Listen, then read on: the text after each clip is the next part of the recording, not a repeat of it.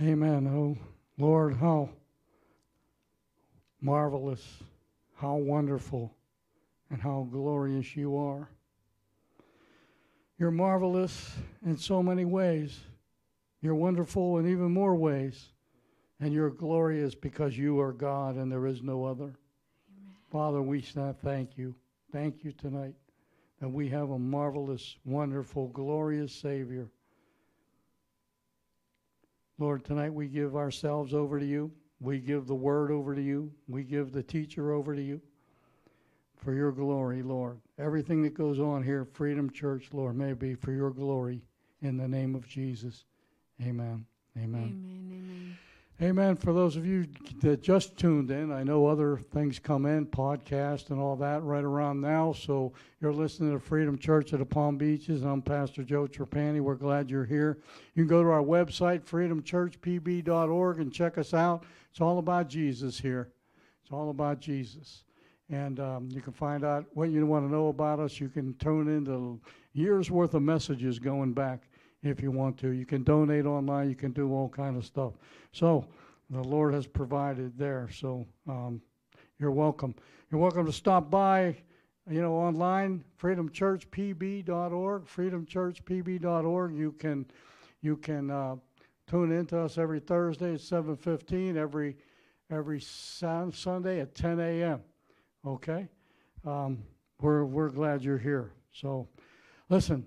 When we sang the second song, I quoted a lot of the first song, the last song, how marvelous, how wonderful, how glorious you are.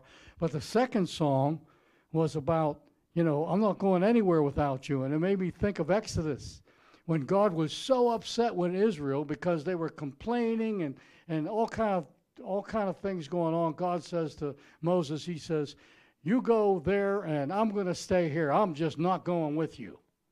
And God said, and Moses said, listen, Lord, if you don't go, I'm not going anywhere. So, man, it's just, my puppy dog taught me that. I have a puppy dog, she's 12 years old. She's really not a puppy, but she's little. But listen, when I open up the door to take her out to go potty, she'll stand beside me. Even if the door's open, she'll stand right beside me, and she won't move until I step outside. And that's the way God wants us Christians to be. Don't move without God. Even a puppy dog knows that. Man, so I hope us Christians can get that. I hope I can get it. So anyway, praise the Lord. Listen, I told you we have a special speaker tonight. And Matt, you come on up. Come on up if you would. Matt's going to be teaching tonight. Matt and I have been, he's taught here before, a couple years ago, before we went on a missions trip. He's taught in Brazil. We were on a missions team together, and you're gonna like Matt. This is Matt Feldner. Feldner is his name. He's one of the leaders here. So just give him your hand or whatever you want to do, and praise the Lord. We made this in prayer last night and tonight, so, Matt's ready to go. Amen. Thanks, Pastor Joe. Everyone can hear me okay? Amen. Well, I just want to thank you guys for just opening up the pulpit to me. It's really an honor to me that you would trust me with the Word of God, and, you would open up your hearts to listen to what I have to say, and I'm going to pray in a second here, but my prayer anytime that I preach or give the Word of God is that these actually wouldn't be my words. They would just be God's Word, and I always try to aim to not, I don't want to add anything fancy, or impress anybody or make up all these ideas that sound good. I just want you guys to know the Word of God and to understand the Word of God better and know how to apply it to your life so that you can know God better and so that you can be closer to Him and so that He can be the Lord of your life. So I just thank you again today for allowing me to do this and for listening. And let me just go ahead and pray over this message, and then I will get started.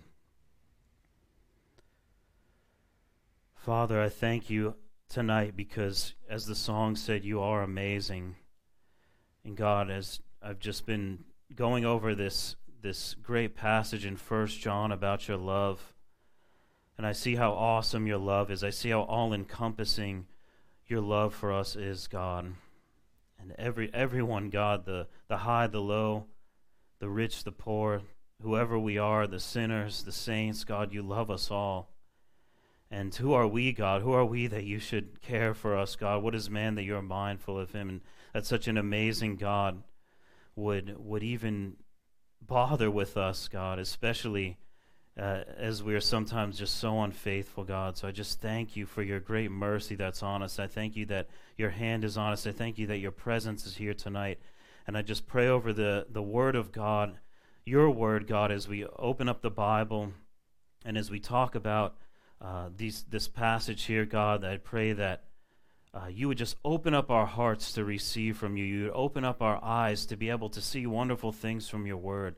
That you would open up our ears to be able to hear your voice, God, and that your glory would just be shown in us and through us and through your word tonight in this place, God. We are only a few here, God, but you said where 2 or 3 are gathered, you're there in the midst of them, God. So I thank you that you are here, God. And again, let your word be heard tonight. Let it not be my words, but let it be your words that go forth. As an old preacher once said, hide me behind the cross. And I know the cross is behind me here, God, but I pray that you would hide me behind your cross so that anybody listening, anybody watching online would not see me tonight or Pastor Joe or Liz or anyone else, God, but they would see you, Jesus. We lift up your name. We thank you for this night. Just let this message and the rest of our time here be according to your will. In Jesus' name, amen. So if you guys have your Bibles, I want to just ask you to open up to the book of 1 John chapter 4. The title of this message is Reasons for Brotherly Love, part 1, because I'm going to continue this on Sunday. And the subject of this passage and the subject of this message is love. And specifically tonight I want to talk about the love of God and the love that we as Christians should have for one another based on God's own love. So as you're opening up to the book of 1 John, while you're turning there, I'm just going to tell you a little bit about the context of this passage and the background really of the whole book so that you can just get a better feel for what's going on here and what's being said here so we can understand this passage better. The first thing I want to tell you is that if you don't know already, the book of 1 John is a letter. But there's something a little unique about this letter.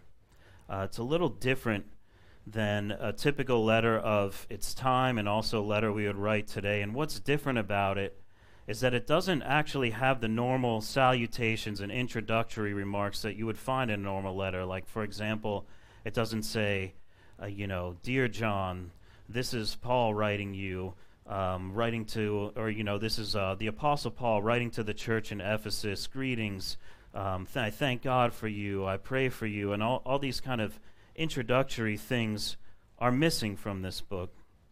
So I mention that just to say that because of that, the book itself, it doesn't tell us exactly who wrote it or who it was written to. But we do have good evidence that this book was written by the Apostle John, whom, as you probably know, was one of Jesus' closest disciples. And I really see him as Jesus' probably his best friend, or at least one of his closest friends during his time here on earth.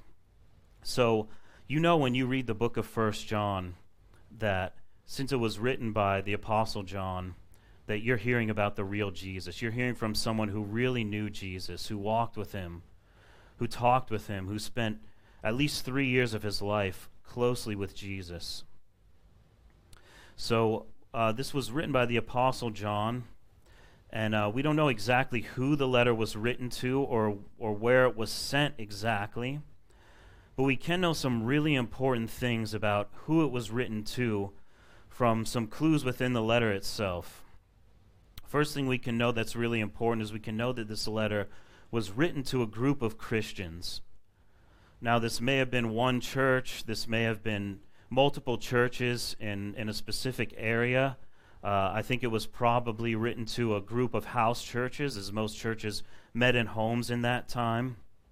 We don't know specifically, but what we do know, and this is really important to keep in mind as we go through the letter, is that this letter was just written to a specific community or specific group of Christians. And we can also know some important things about the situation that was going on in these churches when the letter was written. And we can see kind of why John writes. The most important thing we really can notice in this letter is that this letter was written to a community of Christians that had just gone through a crisis. And this crisis kind of sets the background for the entire letter. Now, we don't know, again, exactly what was going on, but apparently there had been some false teaching and some false ideas about Jesus which had come about, which had risen up within this group of believers. And we could go really deep into, what this false teaching was and what it was about, where it came from, and that could lead into things like Greek philosophy and Gnosticism and all of that. And when if we were doing a deep book study, or if I was, writing a commentary or something like that, I would go into all that. But for the purpose of this sermon, we don't need to go too deep into that. I basically just want you to know that this false teaching said that Jesus was not the Messiah, that he was not the Son of God, and that he did not have a true human nature, or as John puts it, he did not come in the flesh. That's what the false teachers were saying. Now, I want to take a second just to make a comment on this. Now, there are many doctrines that Christians disagree about. There's many different ways of interpreting different scriptures. There's different views, different theological opinions. There's different applications of scripture that could apply in different ways to different situations. And many times, Christians agree to disagree. And that's okay, and that's good when it comes. There's many doctrines that we need to agree to disagree about. And we can still have unity with each other. We can still have fellowship. We can still have love for one another.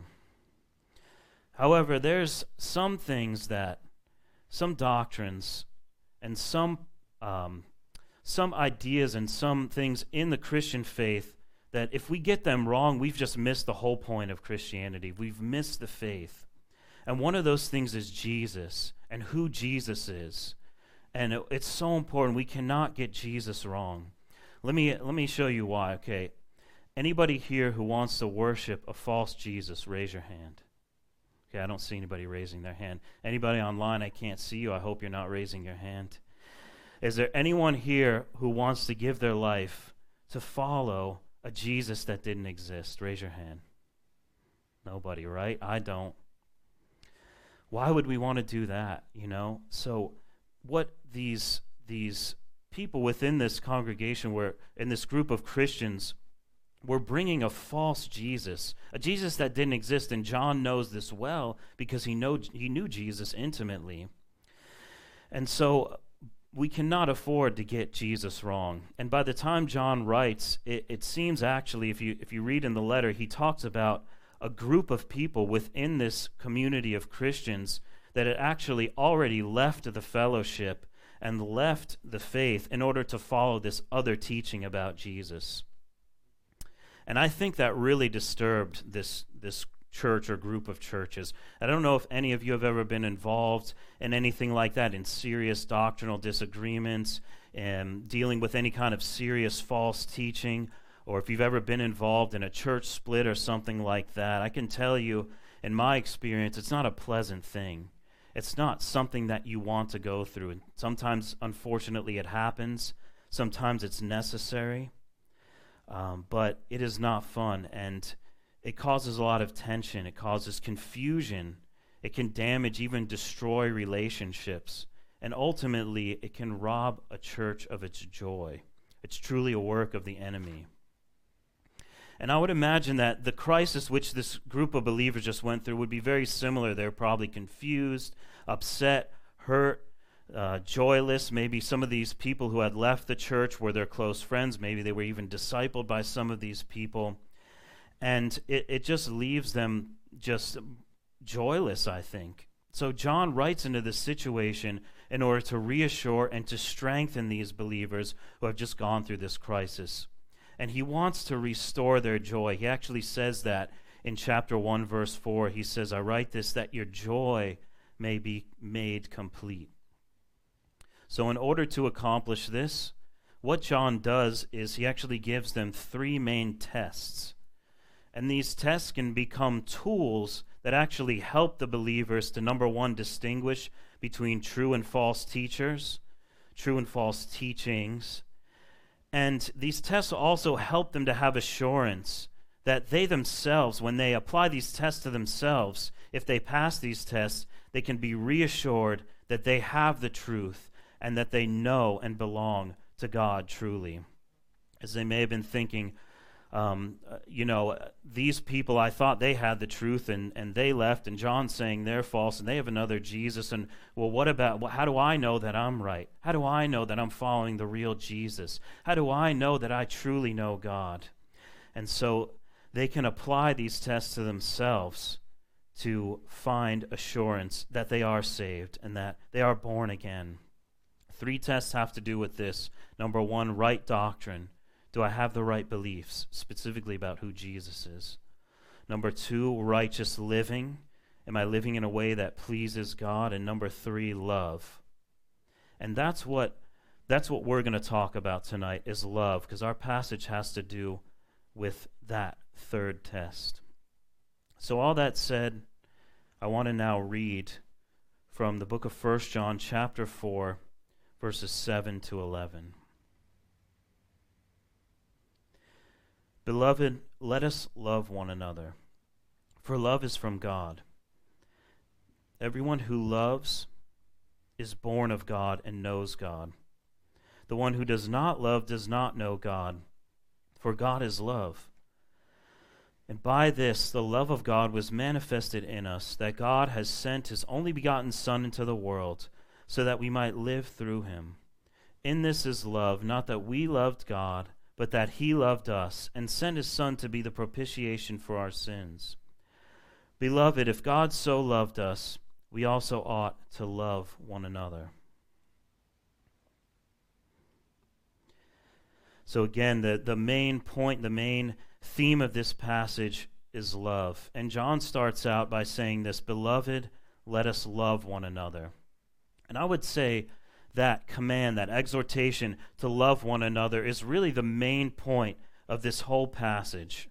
And I know it's very simple, but maybe I'm going to get into something deeper and lose you, and maybe you're not going to get anything else out of this message. But if you get anything from this message, get this. Christians are to love one another. God wants us to love each other.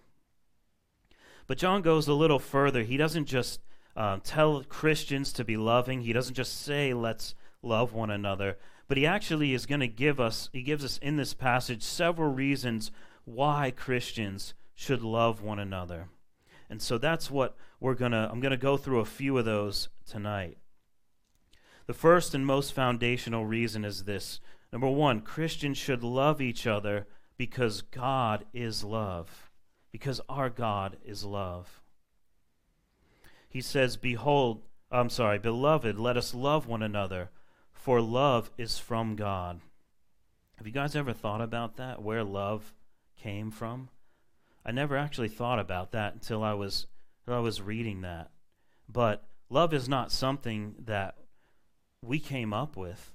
It's not something that was invented. It actually came from God. And we see here that God is the source of love, and that love flows out from him. And this is because love is actually God's nature. It's a part of who he is. And this is what John points out in verse 8 when he says, God is love.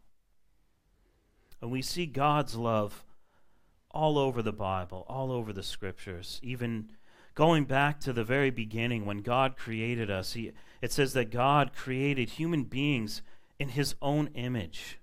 And he gave us the earth to rule over, to take care of, to enjoy. He created the first man and woman, Adam and Eve. And I think there's a passage in Genesis chapter 2 where it talks of the beautiful garden that God made for Adam and Eve to live in. It says it has all kinds of beautiful trees, all kinds of good food growing on them for them to eat, a beautiful river running through this garden. And I see this as like such a tender act of God, such a loving act of God. It's not that he just created the earth and said, here, let me make some humans, here you go, figure it out. It's like he made a home for them, and he made it beautiful, he made it enjoyable. And the Bible says that he actually came and he walked with them in that garden, and he hung out with them, and he spent time talking with them and just being with them and enjoying the garden with them. And I just see that the love of God in that. And even later when we see the first man and woman disobeyed God and fell into sin and ran away from God, we see that God didn't just destroy them and say, well, you guys blew it. Okay, see you later, starting over. No, he didn't give up on us. He didn't give up on them. He didn't give up on the whole human race. Instead, God actually decided to redeem us. And as he began working out this plan to redeem us, he chose to set his love on Abraham, Isaac, and Jacob, whom we've been studying on Thursday nights as we're going through the book of Genesis. The Bible says that Abraham was called a friend of God. Isaac was called the son of God's promise. The Bible says directly that God loved Jacob. And he loved all of Jacob's descendants who grew and became the nation of Israel. The Bible says that God rescued the Israelites from slavery in Egypt because he loved them. Deuteronomy 7:8 says it was because the Lord loved you and kept the oath he swore to your ancestors, that he brought you out with a mighty hand and redeemed you from the land of slavery and from the power of Pharaoh, king of Egypt. And after he delivered the Israelites from their slavery because of his love, he revealed himself to Moses as saying this, the Lord, the compassionate and gracious God, slow to anger, abounding in love and faithfulness, maintaining love to thousands, and forgiving wickedness, rebellion, and sin. That's Exodus 34:6-7. And after this, God gave Israel the promised land, and he blessed them in it. And even when they were unfaithful to God, which was actually quite often, God continued to faithfully love them and forgive them and continue to be patient with them and to restore them. And God even speaks through the prophet Jeremiah, saying to Israel, in actually one of the worst times for Israel, and they were going after other gods and really being unfaithful, he says through the prophet Jeremiah, to Israel, I have loved you with an everlasting love. God's love is so faithful, and we see that especially all over the Old Testament. And we see in the Old Testament a really heavy focus of God's love for the nation of Israel, although not exclusively. We see him loving people outside the nation of Israel.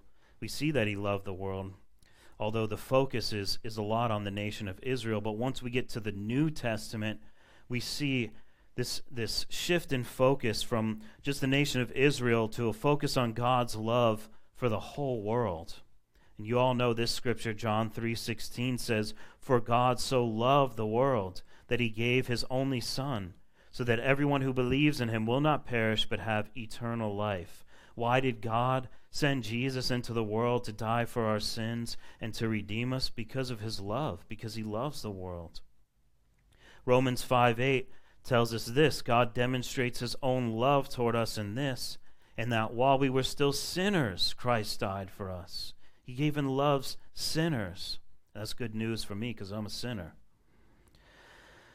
And this sending of the Son, the loving act of the giving of the Son to be the Savior of the world, we see is really, I think, is the highest display of God's love for the world that we see in the New Testament. And we're going to get deeper into that on Sunday, so I'm going to save that. But God's love actually goes even deeper than this, because, as I think I mentioned before, it's not only that God is loving in the sense that God does loving things, or God feels love, or that he shows love, right? The passage here that we just read, John says God is love. It is his nature to love. Love is part of who he is. And we see this because God loved even before the creation of the world. For all eternity, God has always been love. And this is revealed through Jesus' prayer to God the Father in John 17, verse 24. When Jesus is praying to the Father, he says, "You loved me before the foundation of the world." So before anything else existed, God the Father and God the Son were in a loving father-son type relationship with one another for all eternity. I just recently read a book called Delighting in the Trinity, and it was a really good book because it's very theological, and it takes on the doctrine of the Trinity, but it's also very warm, it's very relational. I felt like it really drew me closer to God. And sometimes when we talk about the Trinity and theology, it can be a little bit philosophical, a little bit cold. I hate to say it, but it focused on this loving relationship that is actually between God the Father, Son, and God the Spirit. Michael Reeves, the author, makes this point. He puts it like this: before God ever created, before he ever ruled the world, before anything else, this God was a father loving his Son. So there was never a time when God did not love. So we see God the Father loves God the Son and God the Spirit. He loves the nation of Israel. He loves the whole world, every tribe, tongue, and nation. He loves those who love him and keep his commandments, and he loves those who don't love him, and says he loves his enemies, those who don't keep his commandments and rebel against him. He loves those who are high in society, those who are low, the rich, the poor. God loves everyone in every situation because God is love. And everyone listening to me today, here and online, I want you to know that today. Know that wherever you are, know that whoever you are, God loves you. And if you've already placed your faith in Jesus Christ and you've already received God's love through that, sometimes I know myself, I kind of forget that God loves me, or I know that God loves me, but I don't feel God's love. I want you to be reassured today that God loves you, that God's love rests on you. His love is working in you and in your life, and his love will never leave you. And if you're someone who has not placed your faith in Jesus Christ, today you feel you're a sinner, how could God possibly love me? Then know that God's love for you is what is calling out to you and beckoning you to come to him. God wants you to come to him and believe on Jesus Christ so that you can receive his love, so that he can give you his love, and you can receive forgiveness for your sins, and you can come into this loving relationship with him through faith in Jesus Christ. And now I know that was just a brief survey of God's love through the Bible. I wish I could go deeper into each one of these passages and bring on more. But I want you to get a sense for God's love. And this is the foundational reason why Christians are to be loving toward one another, because our God is love. But there's something else to this. There's something a little deeper that this passage is getting at.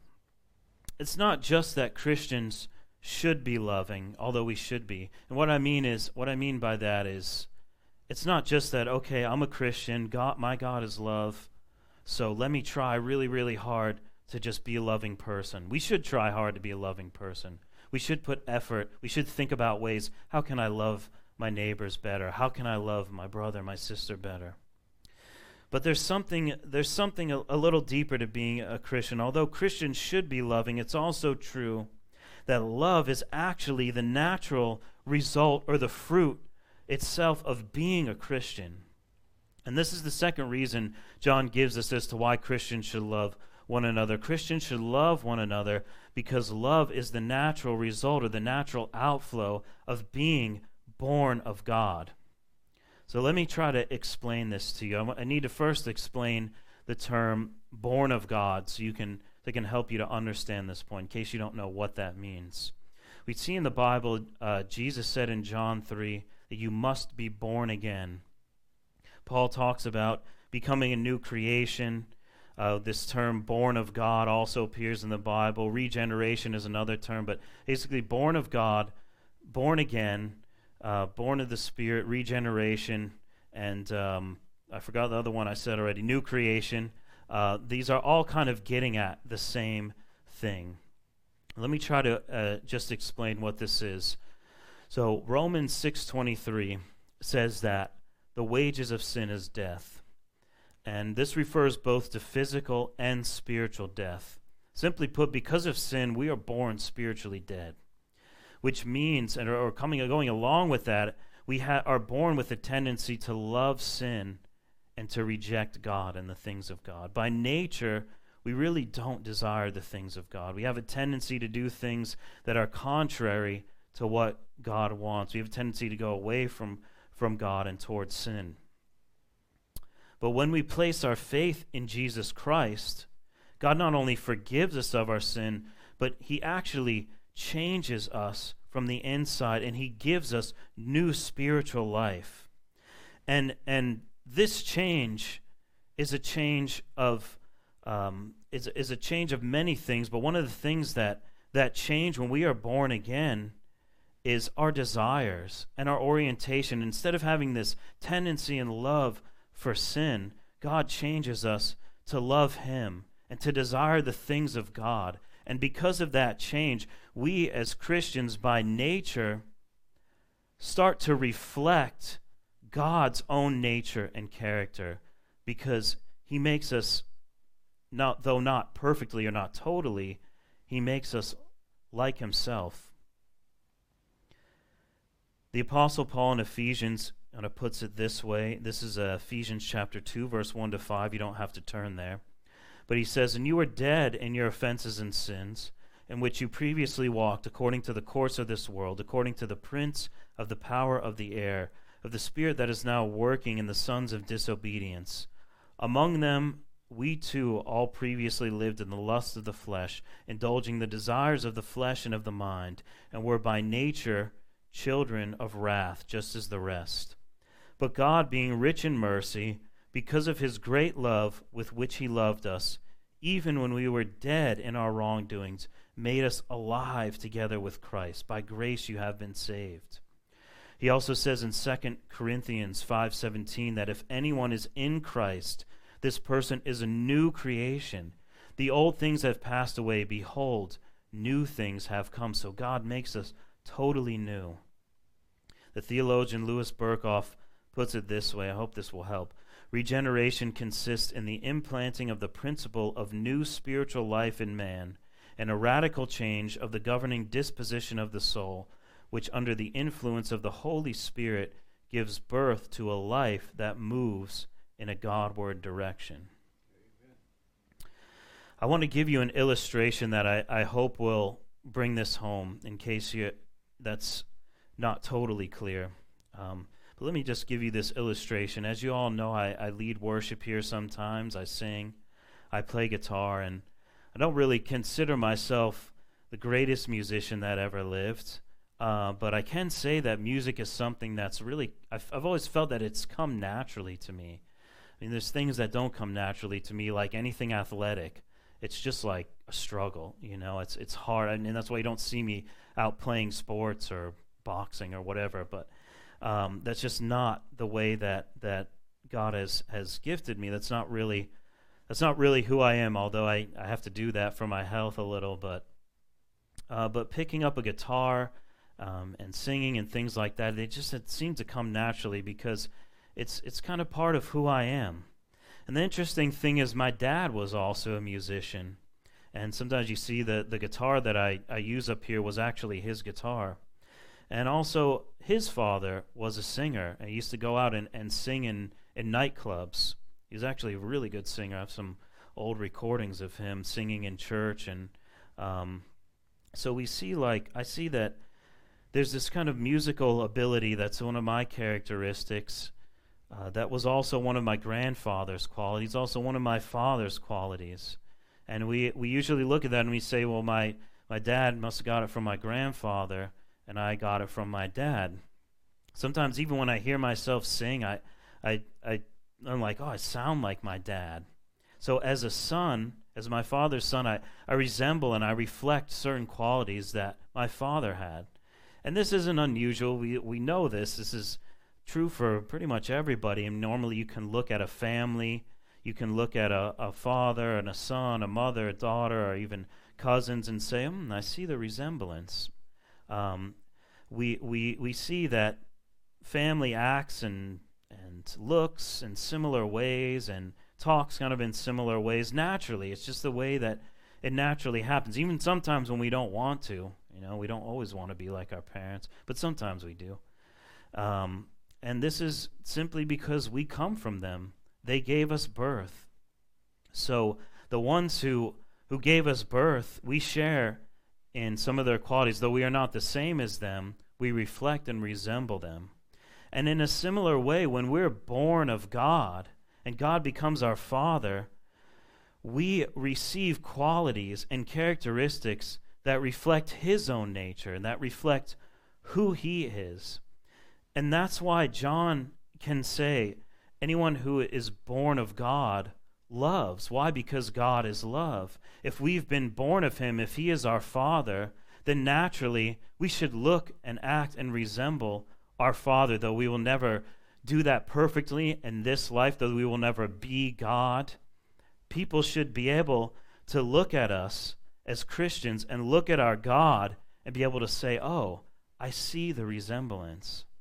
And anyone who looks and acts like the devil and says, I love God, I belong to God, John says that they are a liar.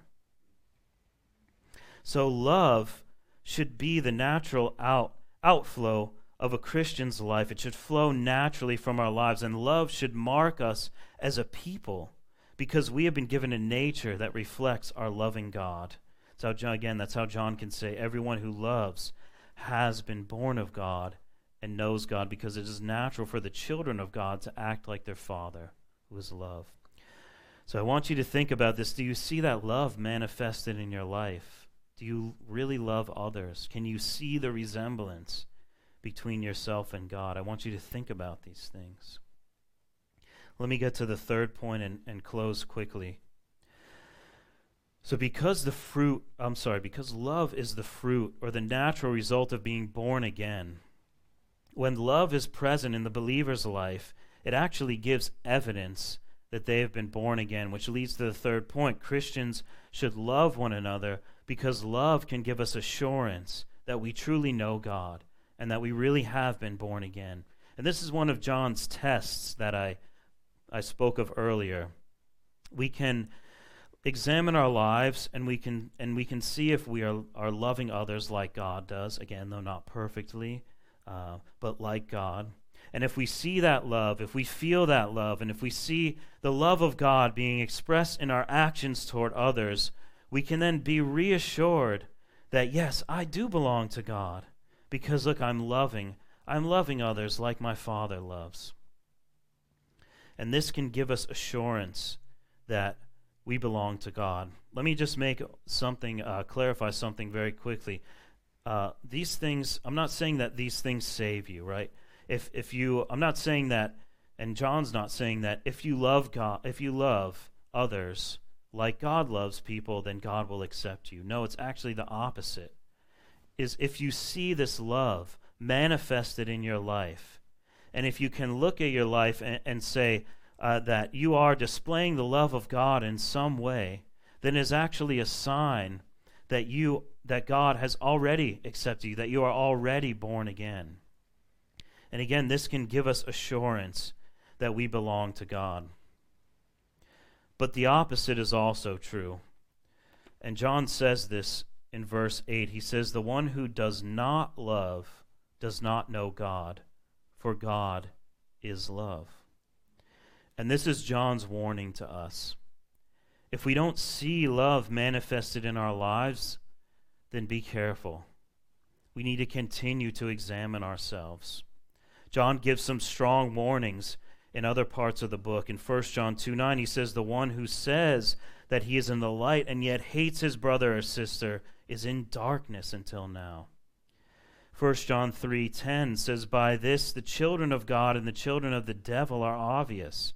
Anyone who does not practice righteousness is not of God, nor the one who does not love his brother and sister.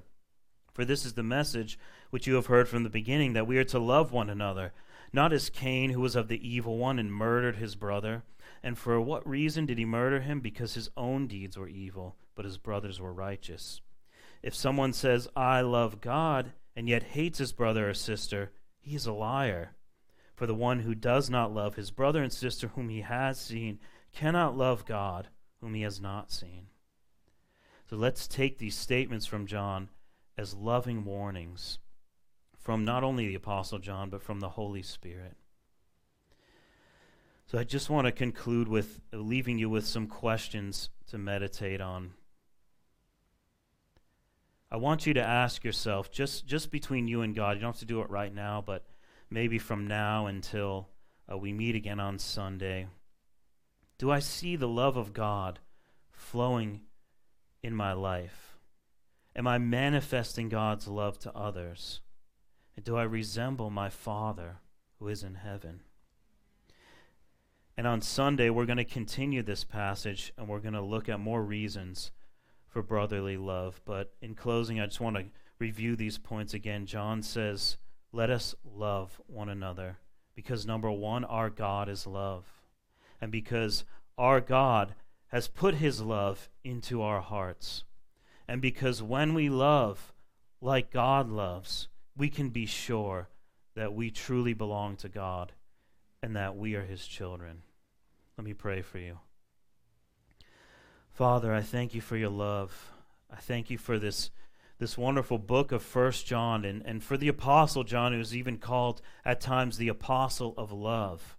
Sometimes I read these warning passages about loving others, and it's pretty straightforward. It's pretty hard, but I thank you that these can all be seen within the context of your love, God. I thank you that you're not a God of hate, that you're not a God who is evil, but that you're a God of love, and that because of that love, you sent your Son, Jesus Christ, to die on a cross for our sins and rise again 3 days later, so that all who put their faith and trust in him can be saved and can receive your love, God, and be secured in your love forever.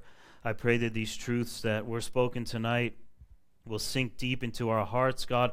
Let us not be like the man who James talks about, who looks in the mirror and walks away and forgets what he looks like immediately. Let these things resonate in our hearts and our minds as we sleep tonight, God, and prepare us again, prepare our hearts to come again to you on Sunday morning to worship you and to hear your word again, God. We thank you for this night, and we just thank you for your amazing love and how amazing you are, God. And we give you all the glory. In Jesus' name, amen. Amen. Amen. Thank you, Matt. Great job. Amen. Great job. Well, you all heard, Matt's going to finish this up on Sunday, and that's an important message that we all need to know. It's something that I usually end all my services with is, God bless you, and I truly love you all. So let's talk to you on Sunday. Tune in, everybody online, Sunday at 10 a.m. Freedom Church, PB for palmbeach.org. And thank you, and God bless. To God be the glory. Amen.